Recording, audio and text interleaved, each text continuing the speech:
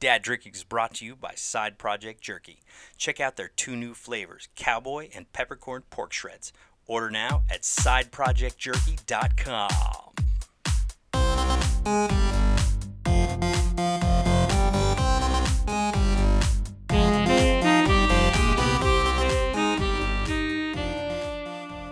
All right, welcome back to Dad Drinking. Sorry about the delay, guys. It's been a while since we last met. Shit, it's almost been 2 months, huh? Yeah, I mean, so much for that weekly podcast. I think people understand. There was Christmas. There was New Year's. There was the Eagles run up to the Super Bowl. Yeah, and this is actually 1 week before the Super Bowl. Go Birds! So we're getting it in. We're getting there. We're doing what we need to do. We had an intervening trade show in Las Vegas that we both attended. Independent of each other. And it's been a long time. But I'm Jim. I'm Marcos. And we've been dads since 2009. Long fucking time. How you doing, Jim? I'm doing well, Marcos. Thank you. Thank you very much for having me back in the recording studio here with you. Of course. It's always a pleasure. It's been great. So, I don't think all was lost, I guess, in the time off, because one of the things I got for Christmas, since Christmas has happened since we did this last episode 8, was I got a couple books. Yeah. A couple books about alcohol from the GOAT. Okay. And so I've been reading up on my spirits, learning more about the history. So I'm going to really drop some interesting tidbits on you. Drop some knowledge, Jim. I will. I'm going to. I can't wait. Yes. I can't wait for this knowledge to drop. I mean, I've been reading about alcohol. What have you been doing? I've been drinking alcohol. Awesome. A bunch. Well, maybe a little bit too much. I almost missed Christmas. Well, I think part of the reason you were drinking so much was probably about the mixed reviews we got on episode 8. Yeah, I don't know what happened there, but it was like the long-time Dad Drinking fans thought that like we kind of didn't follow the script on episode 8. But then like the newer ones were kind of like, I don't know, it was pretty cool. Like it was okay, right? Yeah. I don't know. Do you think they were pissed that they camped out for it? I think I got a couple people were like, okay, this is exactly what I needed with episode 8. And then a lot of people were like, what the fuck? Like, to the point where there's one guy who I'm internet friends with. We're social media friends. Yeah. Great friends, actually. Probably, like, if this guy needed a kidney, I might even give it to him. Wow. Probably not, because I'm selfish. But he was just going on and on about people on Facebook getting just upset about episode 8? Way upset about episode 8. I don't know what the deal was, but so you can actually find our page on Facebook, I think, right? Dad Drinking is on Facebook. We're also at Facebook.com, Dad Drinking. Yeah, and at Dad Drinking at Instagram and Twitter. Correct. You can also find us at daddrinking.com. Correct. Where you can find not only copies of the episode or streams of the episode, but an ability to subscribe as well as recipes, funny little jokes, pictures, all kinds of multimedia for your pleasure. Yeah. You can also subscribe to this podcast at Apple Podcasts and Google Play. That's right. Please subscribe. It makes me feel really. It's just a. It makes you feel special. Well, it helps the self-esteem. Yeah. Yeah. When I look in the mirror and think, hey, someone subscribed today, I get happy, and when I don't see anybody subscribe, I get sad. So, and leave feedback for us too. You know, last time we decided to start a revolutionary new thing called a mailbag. Yeah. We received a couple of comments. One was they wanted us to have more dad moments that we would talk about. I think we talk about Marcos's dad pretty much every episode. Yeah, it's in between bitterness and understanding. The older I get, I feel the cheapness and the just that frustration of being a father, which is it's great. It's a magical time in my life. But what the fuck? It's so hard sometimes. It's so hard. But we'll get to that. Yeah, we'll get to that. Jim, tell me about the best thing you drank since we last met.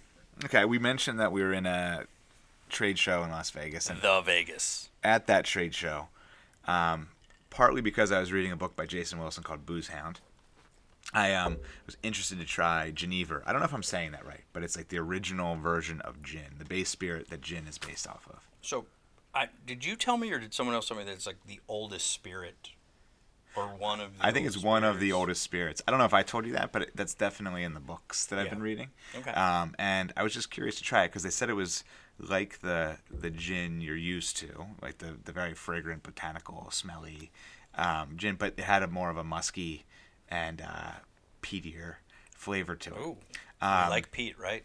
I do. I like musk. I like all kinds of musk. But the Javan musk. So I went to a place called Rosina in the Venetian, or it might have been the Palazzo part of the Venetian, where we were staying. And Rosina is like a proper cocktail bar. It bills itself as, and so they have a lot of different things. They didn't have it on the menu, but I asked the bartender to make me a Geneva gimlet. Do they make their own tinctures at this? I think they might make their own bitters and their own. Do they have the little pitcher that they stir and the long stirrers? They definitely do. The big ice cubes. They definitely do. And I'm happy to say that for our future mixing needs, I actually have a large mixing glass. Oh, that's beautiful. With the long stirs. Yeah, there's a little. There's a lot of gifts had alcohol this year. That's alcohol awesome. association, which is good. But the Geneva Gimlet was really good because you had the fresh lime juice, right? Yeah. With a nice small lime wheel in it. Okay. But it had a wheel of lime. It was served in one of those really, and you know how wheel of lime. Yes. The small one, but it was served not in your typical martini cocktail glass, but one of those old timey coupe glasses, which was very nice. I really enjoyed that. So your aversion to tulip glasses is my aversion to coupes. You don't like coupes? I just don't like the fact that you're not getting a whole lot of cocktail. You want a bucket. Yes. I don't know. I think I want the diver from Silky O'Sullivan's in Memphis. No. I feel like the coupes it's not enough for me. But they are cute. Again, in the literature I've been perusing. Yes. Apparently, people have gotten away from this in the last decade or so. But most cocktail recipes, if you look at it, should have about 3 to 4 ounces of liquor in them. Yeah. And that's perfect for a coupe. Okay. Yeah. Right. No. Fair. Especially if it's neat. If it's. I'm not going to fight you on this. I know. Anyway, I really enjoyed it. Yeah. But the drink was excellent because it had like the brightness from the lime juice and the acidity. Okay. Yeah. It had great smell to it. Very clean. But the Geneva was a little bit more. It had the botanicals, but it also had something else lingering there. Like okay. Hidden. I don't know how to explain it, but it was really interesting. I had 2 just to make sure. Well, obviously you gotta make sure you're testing it out. Yeah, I wanted to make sure that it wasn't just a fluke. It was really good. That was very delicious. I also made with some Montelobos Mezcal Joven, which is the brand that we talked about the last time. Yeah. I received some of that as a gift, and I used I made a similar gimlet style drink, but instead I also accompanied it with a little Lillet. Or Lillet, as I like to say. Okay. The aperitif sweet wine. That combination was so good that, and I made it for the goat. She thinks that I should give it a name. I'm like, I'm sure it has a name. I don't know what the name is. You should give it a name that's like a full sentence. But it was so good. I mean, it had the peppery backbone of the mezcal, but then the sweetness of the Lillet. And then the acidity was a perfect balance to it. Again, served it in a small little tumbler. Okay. Very tasty. Okay, that does sound really good. Mm-hmm. I mean, I would drink the shit out of that. I'd have to make it for you sometime. Yeah, I'll come over. All right. So. What about you? You did a lot of drinking, but was anything noteworthy? Bunch of drinking. I was fortunate to get my hands on a bottle of Founders CBS, the Canadian Breakfast Stout. Oh, that's right. I thought it was Canadian Bacon Stout. Well, do you like if it's Canadian Bacon Stout, then the KBS is Kevin Bacon Stout. But it's actually Kentucky Breakfast Stout. So do you prefer Canadian bacon or pork roll? Pork roll all day long. Yeah, it's much better. Yeah, you like the saltier. And above that, Spam. Really? Oh yeah. Where does Scrapple fit in the rankings? I'm not a huge Scrapple guy. No. So here's the thing. No, listen. Hear me out. Okay. How long have you lived here? Real quick? My main issue with Scrapple is the fact that there's too much filler in it. Okay, so. But what brand do you get? So it was meaty and spicy and all of those tastes there, like to me it tastes like sawdust if it's not prepared properly. Okay. So I think it's primarily a textural thing, and the fact that I know I'm not getting a whole lot of meat. Well, I mean, it's not really meat. It's like eyeballs and ear flaps. Look, I love eyeballs and ear flaps. Yeah. I listen. I live for eyeballs and ear flaps. I do. That was your nickname in high school. Yeah. No, what was my nickname in high school? No, I mean. So I get the haversack, and there's two tricks to it. You got to cook it extremely slowly, right? Okay. You have to cook it very low. That's interesting because I've heard that you just burn the shit out of it. You can get the same crisp on the outside if you cook it very slowly, and it doesn't turn into a pile of mush. You also have to cut it the right thickness, and it has to be the right brand. The brand is Haversack. It has to be Haversack. Okay. So the only time that I actually liked Scrapple was in a Scrapple cheesesteak that I had from Jose Pistola's. That sounds awesome. Now, we talk about Pistola's often on the podcast, but sure. It's just because that place is so awesome. it's just really good. But that was a tasty piece of Scrapple and cheesesteak, and I think because the meatiness came from the cheesesteak. So yeah, just to me it's like a bad crab cake. When you get a bad crab cake that's just totally agree. All filler and all the other shit. So Scrapple would be at the bottom of my breakfast meat rankings. Okay. There's a local brewery that does a Scrapple stout in the wintertime as well. Oh yeah, shit. It was Flying Fish, right? That's who it is, yeah. Did you have it? I never had it. I've had it. How is it? Do you taste the Scrapple? No. I mean, you taste the spices. Okay. I'm not really into the overpowering the stouts. Okay. But I do like the Flying Fish oyster stout very much. That's the Bayshore oyster stout. That shit is awesome. It's really good. Yeah. I think it's like Exit 3 or something like that. I think you're right. I think that could be 3. So try that one out sometime. I don't know if they make it anymore. I think my favorite of the Flying Fish Exit series was the Exit 13, which was a chocolate stout. Really? And it was... Is that for like Hohokus, New Jersey or something? Ho. It's the only double hyphenated town in America. Yeah, you know that's true. Yeah.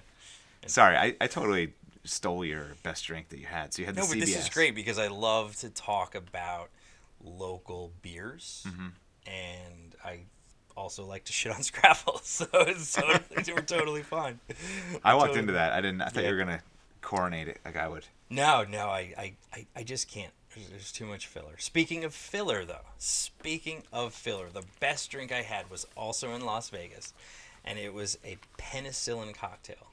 Cool. Which I think it's I think it's bourbon and ginger and honey and some other shit. We might want to look it up just so we can get the context here. And then they do a spray of Islay. Right, or oh really? An Islay whiskey. I think it was a Lafroig spray, if I'm not mistaken. And it was great. I love actually. What's interesting is I love ginger in a cocktail. Really? Yeah, and I think just ginger in general is just. How was it? Like what? How did they present it in the cocktail? Well, it's served in a lowball glass, or I guess a rocks. But was glass. it a ginger garnish? I mean, or was it? Muddled in, or? It was candied ginger. Okay. And then there was ginger, I think, muddled in. I think. Don't quote me on it, or do, and then shit on me when I'm totally wrong. But my main issue, again, speaking of filler, was the big ass ice cube. So these cocktail bars. Like one of those big. It wasn't but it wasn't even the sphere. It was just a big block. No, it was a block of fucking ice, and. Did they make a big deal? It was ice. Did they make a big deal with the tongs? They pulled out a special pair of tongs to pull it out of the freezer? No. Well, because Vegas, like, the service... What I realize, and this is my second time in Vegas in, I don't know, 10 plus years, not really a Vegas guy, but the servers there, the service just in general, they don't give a fuck about you. They kind of hate you. And really, I think that they're doing this shit so often that it's just kind of almost like getting up and brushing your teeth every day. There was just this whole thing like they're like, hey, okay, that's great, and then it's like, give me $18 for a cocktail. Mm-hmm. So you're lucky if it only costs $18. Yeah. So there was no presentation with the ice cube, but okay. but the big ice cube, because it's this, square peg, round hole, right? Speaking of the ice in the glass, and then you're drinking this cocktail, and it's like this like weighing on your lips and like numbing your nose and your nose hairs, and it's like when you're like, if you're like the guy that freezes a plastic bottle of Poland Spring and then like can drink it all day. It's like have like a couple of drips and drips of water. That's a dad moment. So my dad moment is this is for you, listener Dean. My dad insists that the best way to go to the beach is to pack a bag full of frozen bottles of water, so that as you sit on the beach, you get maybe one drop of liquid. You may be thirsty, you may be dying and dehydrated, and you're just dependent on how much those bottles have melted. I can't stand in the 30 minutes that you've been sitting there. I just. And that's what the big ice cube does is, oh, your drink stays cold the whole time. It's like, I'm gonna drink this drink in 2 gulps because it's delicious, and then I'll order another. Right. And I'll definitely order another because I feel like I'm getting fucking cheated, because most of the glass is a big fucking block of ice. Yeah. But it was a good cocktail. That's good. It was pretty tasty. I'll be honest. So we are drinking an interesting drink today. Yes. Okay. I think this may end up being the best thing you've had since the last time we spoke. This is hands down probably the best thing I've drank in months. That's great. It's really good. So Jim, what are we drinking? We're drinking a drink called the Viceroy, and this is a drink that I found in a book that the goat gave me called Booze Hound. I mentioned this earlier, by Jason Wilson. I'm sorry, can I just interrupt 1 second? Sure. Right now, I've got little tiny cubes of ice, but they've all clumped together, and I just took a sip of my drink, and I'm pissed off because I can't get a good sip, and that's what happened with this. I gotta stop. It's Poseidon.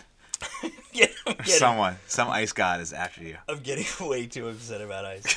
Sorry. So this book, Booze Hound. Yes. There's a whole chapter about the I don't know how to say this word, terroir of Pisco. Okay, and Pisco is a liquor, a base spirit that's near and dear to my heart because it's from Chile, although most people say it's from Peru. I lived in Santiago for almost 2 years, and so I've wanted to do a Pisco-based drink on this show since we started. Yeah, and nobody wants to do a Pisco sour. And no one wants to do the national Chilean drink, which is called Piscola, which is literally it's like a man's treat. It's like a treat for an hombre, right? Yeah. Yeah, and it's just basically Coca-Cola. Dulce del hombre. Yeah. and it's basically just Coke, regular Coke, and Pisco, right? Yeah. That's boring. Well, Jason's book had a recipe from Dugan McDonnell of Cantina in San Francisco. I don't know if Dugan or Duggan is still there, but this recipe was rad. It's the Viceroy.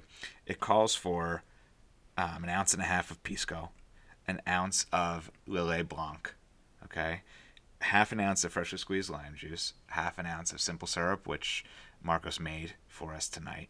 It's real easy, guys. 1.5 ounces of nice tonic water, not Schweppes, nice stuff. But you can do regular tonic if you know. You can. I think that as we're going to discuss, the sophistication of this drink, I think, calls for a little bit better than basic ass tonic water. This cocktail was quite sophisticated. And then you add a little mint sprig for garnish. Yeah. It's very easy. You just fill a highball glass with ice, add the various ingredients, top with the tonic water last, and then stir it very gently, garnish it, and you're ready to go. Yeah. Now, when you have Pisco, and Marcos had not really ever had Pisco outside of a Pisco sour before. Yeah. So I asked him to try, before we tried the Viceroy, so he could get a good comparison, I asked him to try a sip of pisco, and he ended up shooting an ounce. Well, but how did it taste to you? What was the initial impression of the pisco? And just so I can be clear, we're using a Peruvian pisco, which is a higher proof than Chilean pisco. Chilean pisco, because of the national tradition and taste, they like it around 35% alcohol, so they distill it and then dilute it a little.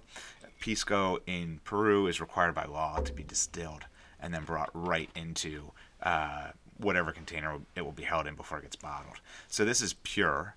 It's from the Mosto Verde Italia grape, right? Which is Mosto means like kind of musty. Yeah. But it's very good. 41% alcohol, 82 proof. So I didn't see the label prior to shooting the pisco, but I knew it was pisco. I think the last time I had a pisco sour was years ago, a good number of years ago.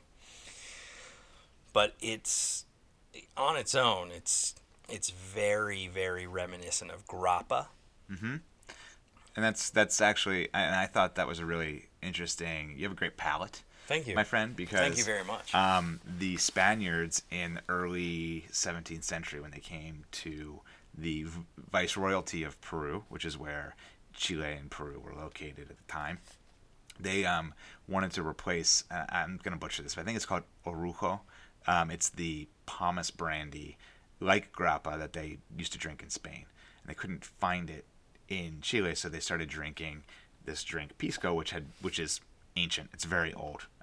The natives, the indigenous tribes were drinking it in Chile at the time, right? So pomace is just skins, stems, seeds. That's whatever's left over like after all they this press. Shit, which is exactly what grappa is. Exactly. Right? Yeah. Exactly. So, yeah, but then I shot it. I shot it because I'm from Boston. Were you in Southie? Oh. Yeah. I shot it because I was living in Boston. No, seriously though, the finish was socks. Yeah. And I actually flipped the bottle around and it says Mosto, and I was like, oh well, that makes fucking sense. Yeah. But it had a dirty mouthfeel. Yeah, it's not really the best on its own. So I can understand why. Especially warm. I make piscola or pisco sours. So, and then, But then transformed. What was your thought about the Viceroy once you tried that? Oh, well, the Viceroy was amazing. The Viceroy with the pisco as the base spirit, mm-hmm. and then the Lillet. So also have not had a whole lot of Lillet in my travels. It's just because it's never occurred to me to order a Lillet cocktail or. See, I like it. I think it's one of the best sidekicks for drinks. I use it in martinis. Yeah, actually, along with the vermouth. It's really good.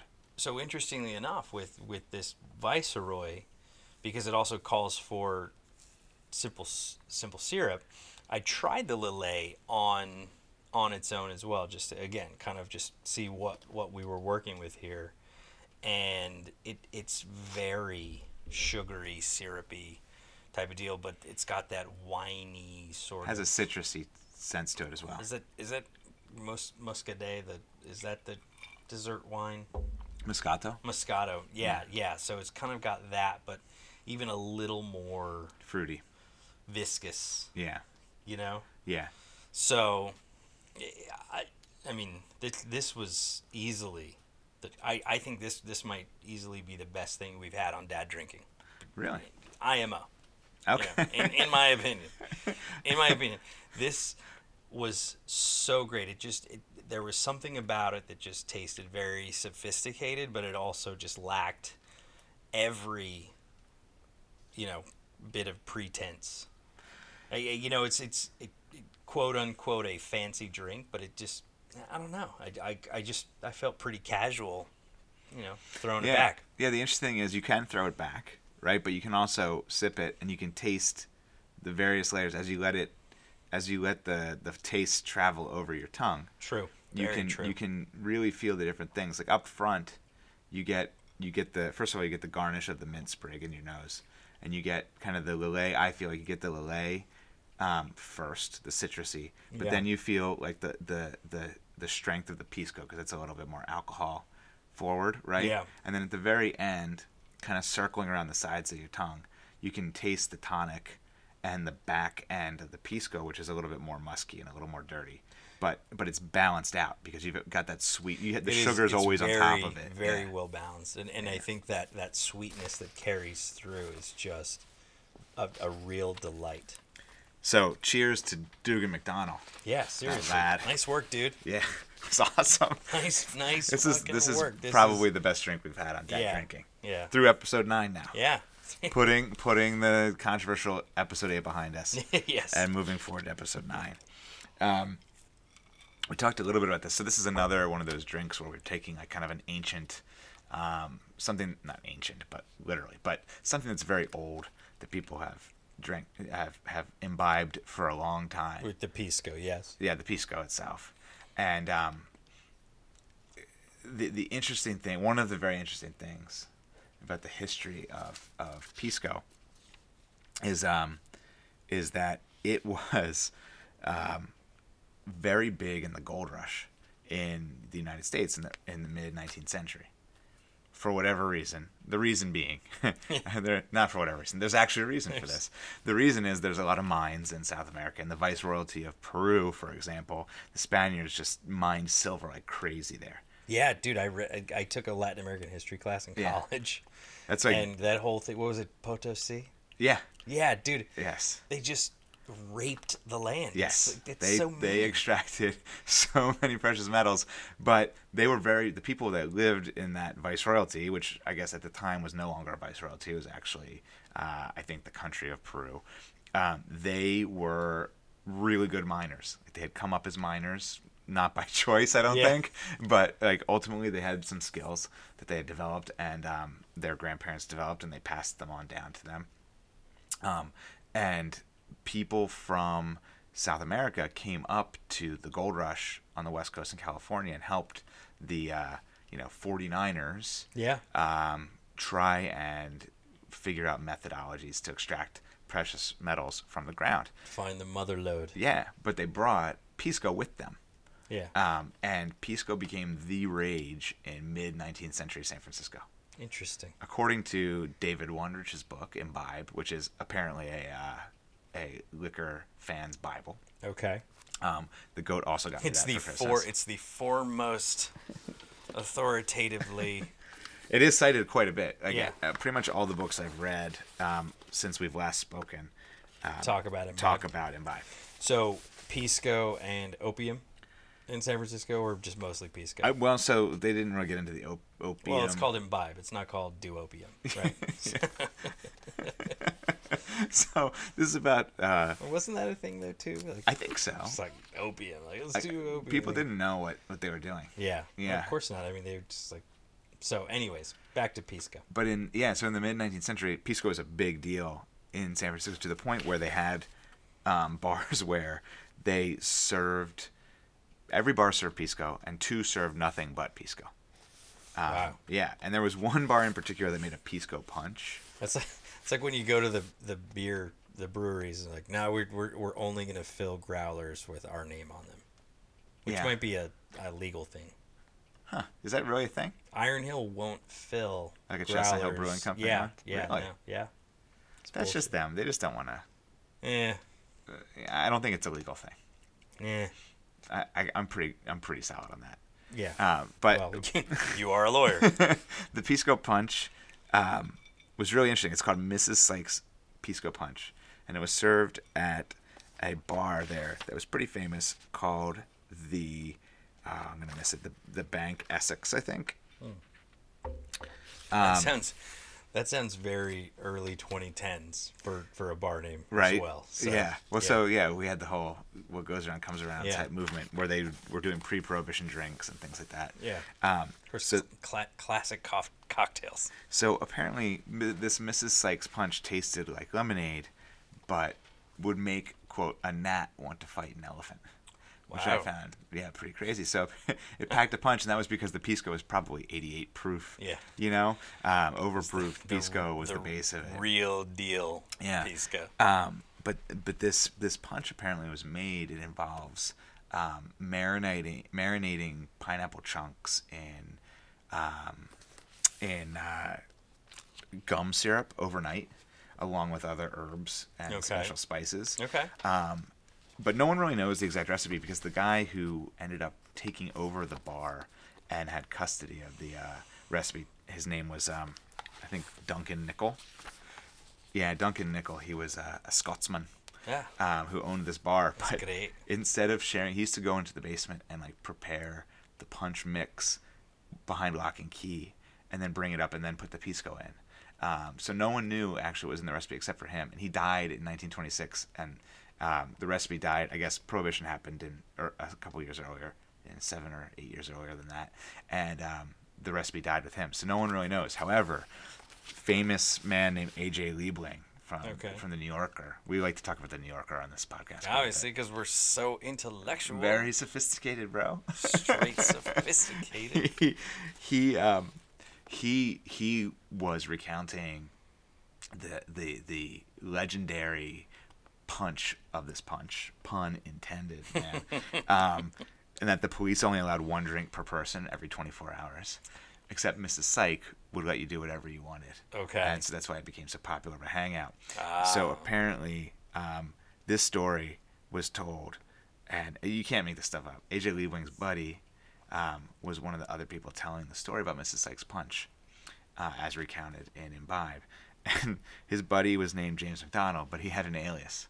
And his alias was Colonel John R. Stingo. I don't know.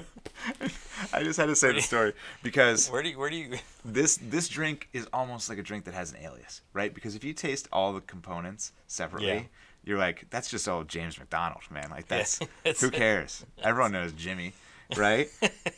But then when you combine them all together, and then all of a sudden it becomes a Colonel. It's Todd Cosgrove. All of a sudden, Colonel Stingo, aka the Viceroy. Yeah. I mean, he should have been Viceroy Stingo.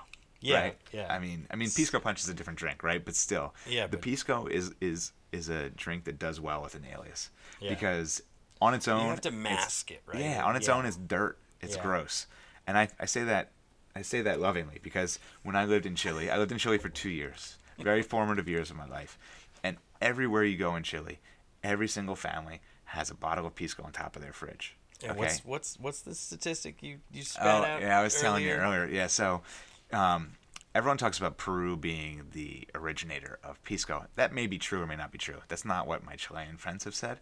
However, I can tell you for sure that the Chileans are taking the mantle of people most enthusiastic about Pisco and running with it and just lapping the field because Chileans in 2015, I think I saw a stat, drank 30 million liters of Pisco. There's only 17.5 million people in the country, and I presume like half of them are kids. So you're talking about like 9 million people drinking at least 3 liters of Pisco per year. 3 liters per person. Yeah. That's amazing. Yeah. And compare that with Peru, which has 35.5 million people, and they only come in around 9 million liters consumed per year. In fact, the biggest exporter, they export the most Pisco from Peru to Chile.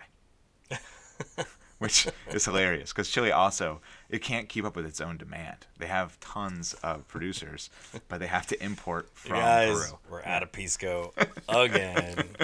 Shit.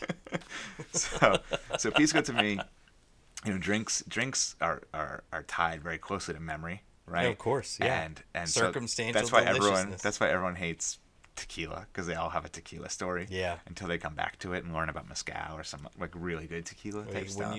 When you realize that you can sip tequila, it's actually not terrible. Yeah.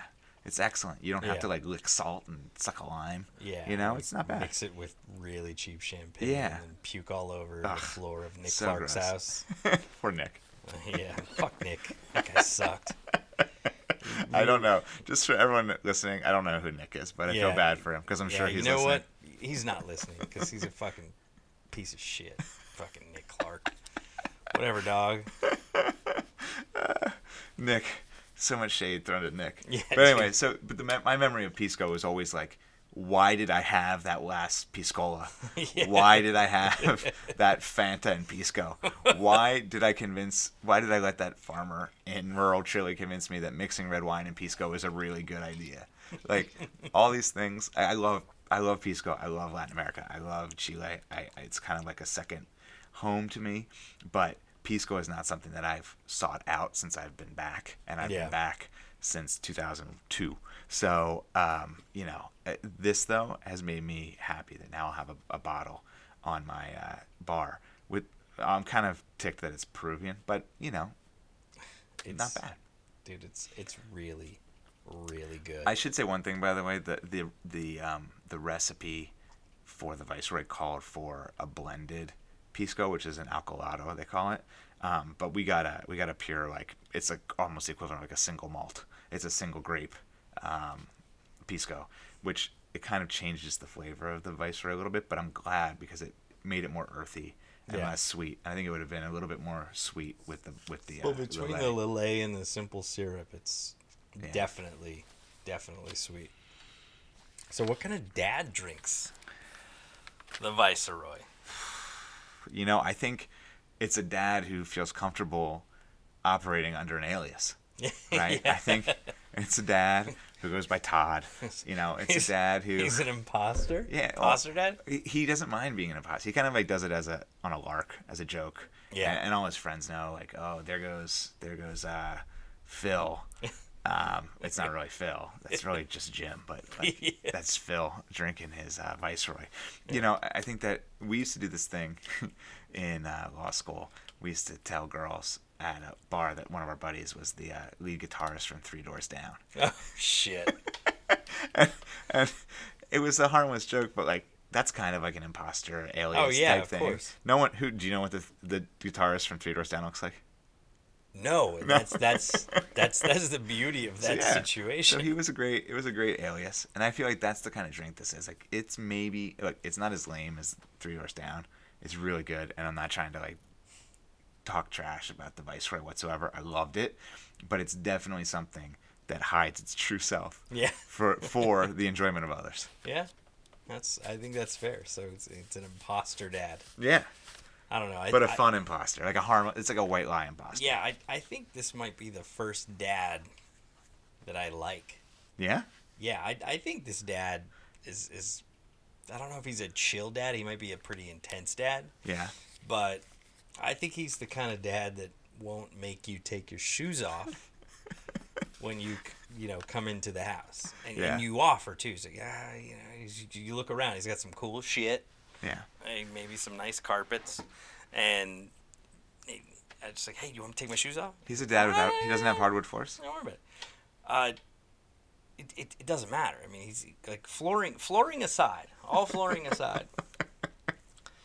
This dad is very just. He's a dad that like you're just best friends with. Yeah. Immediately. Okay. And even though you see him like quarterly, or you may never see him again. But you come in and he's got all the food and he's got all the shit and so he's a gracious host. He's a gracious host. He might have some weird art that he got from a weird locale, but there's no pretense. Right. He's not rubbing it in your face. He'll answer questions about it for you, or he'll maybe point it out, but he's not going to rub it in your face. Yeah, and like even the way he talks about it, maybe he's just so nice that he can get away with being a douche nozzle. Because he might be a douche. Yeah. But he just really sets you at ease. And I feel like the Viceroy really sets me at ease. Even though it might be a douche underneath. You know what? It's fine because you're enjoying it for those 4 hours. There's not going to be like a follow-up. He's not going to be like, hey, we should get together again. Right? Yeah. And so there's the two hey we should get together agains.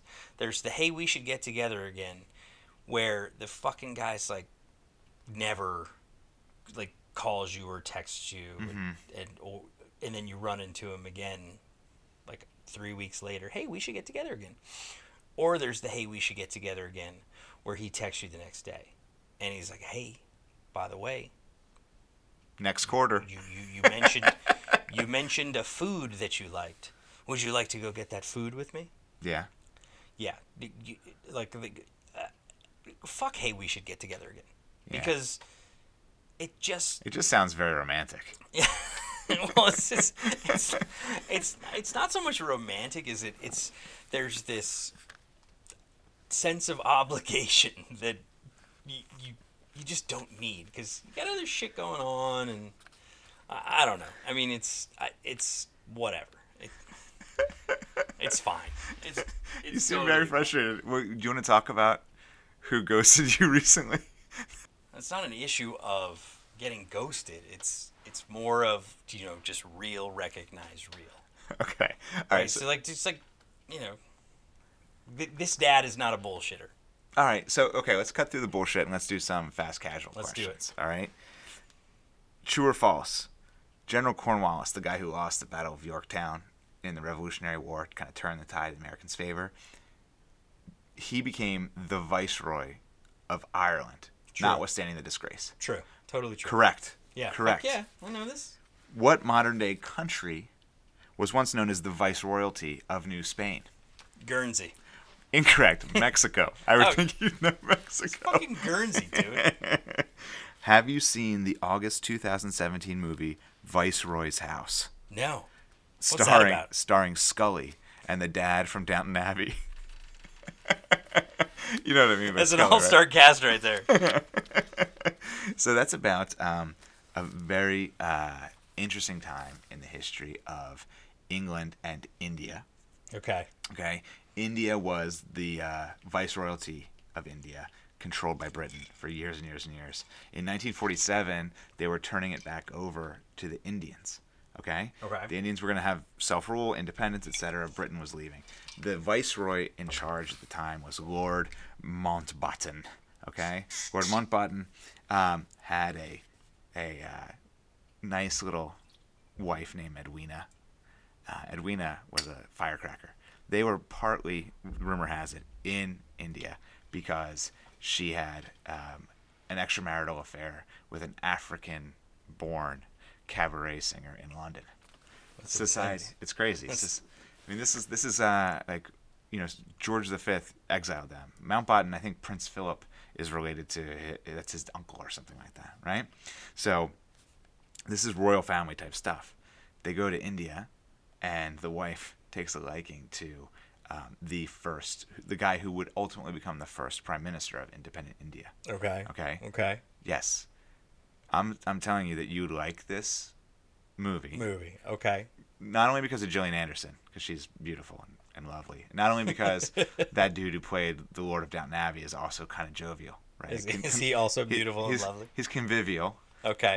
And he likes to drink on shows. He does a really good job drinking while acting. Yeah, that's interesting. But the funniest thing about this is that India, a country that was, taken advantage of, some would say raped by the Brits for years, ends up dealing with a situation where the wife of the outgoing viceroy cucks him.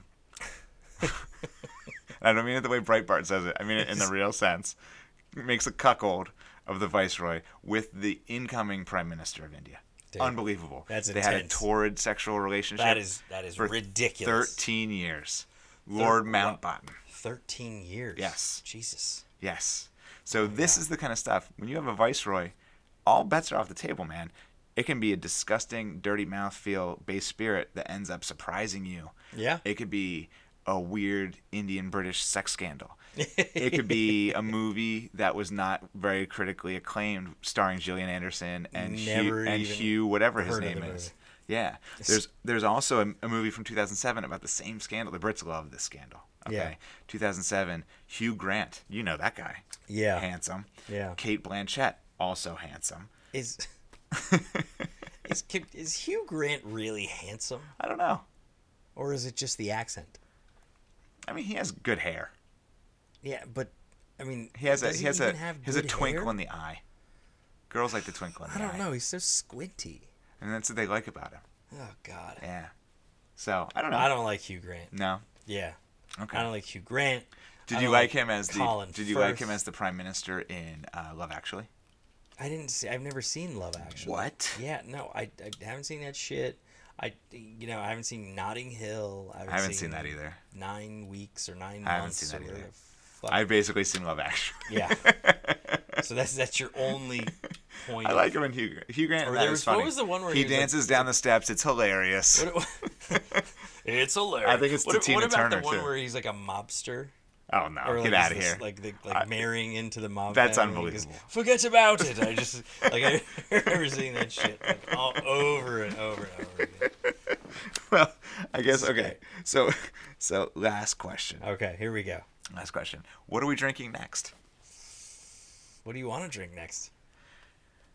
I you're the one that has become ultra scholarly. So there's the cocktails. There's a drink that I saw in the Amy Stewart book that I talked about last time, The Drunken Botanist.